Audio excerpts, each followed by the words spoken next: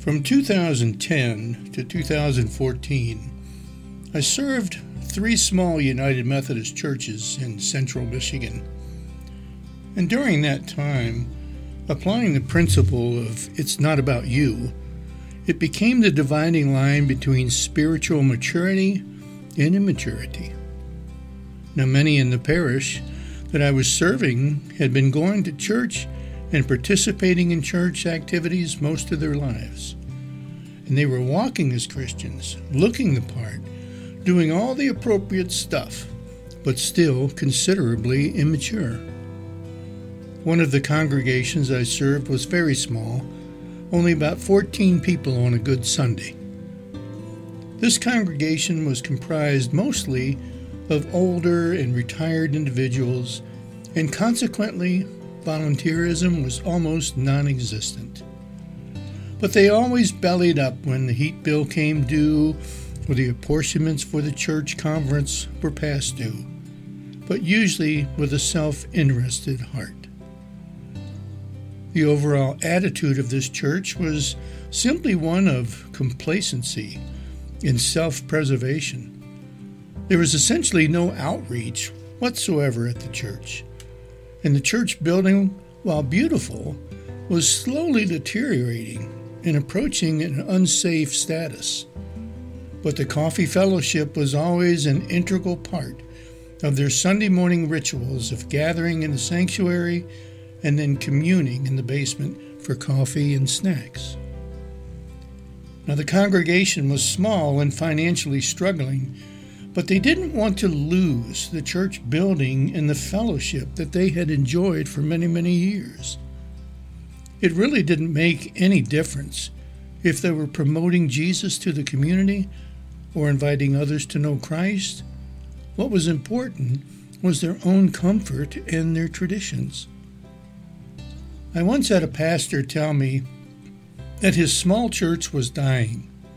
He said there was usually around 13 to 15 people there on a Sunday, but the day would come when they could no longer afford to keep the doors open. What a shame. But this pastor was very comfortable with the slow death of his church. If all I do is minister to these few while they slowly die, he said, it's okay. It didn't make any difference that the church wasn't growing. It didn't make any difference if new people were coming to faith. What was important was that they had their traditions in place, and it was a comfortable place, and it remained all about them and what they wanted to do. It was not about Jesus. And my heart sank when I told him, what a shame. Somehow I don't think that God is honored when a congregation focuses on keeping the doors open and not the mission that Jesus left us with. In the book of Matthew, Jesus, he spells it out. Matthew 28 tells us, and Jesus came up and spoke to them, saying, all authority has been given to me in heaven and on earth.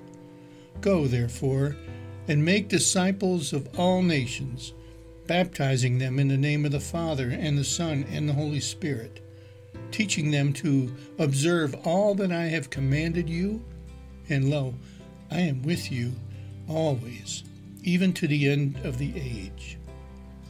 But Jesus doesn't tell us to keep the fires burning. He doesn't say to keep the coffee pot on. Jesus instructs us to lose ourselves in obedient service to Him. Go, he says, and tell someone. Unfortunately, for many congregations, you can't do that when you use the resources that you have simply to keep yourself comfortable and the traditions in place. Go. To ignore the call of Christ upon your life or the life of the church is to sin against God and to dishonor Christ's command. After all, the Great Commission is not the Great Suggestion. It's the command to action. Now, he doesn't say, let's have blueberry muffins next week.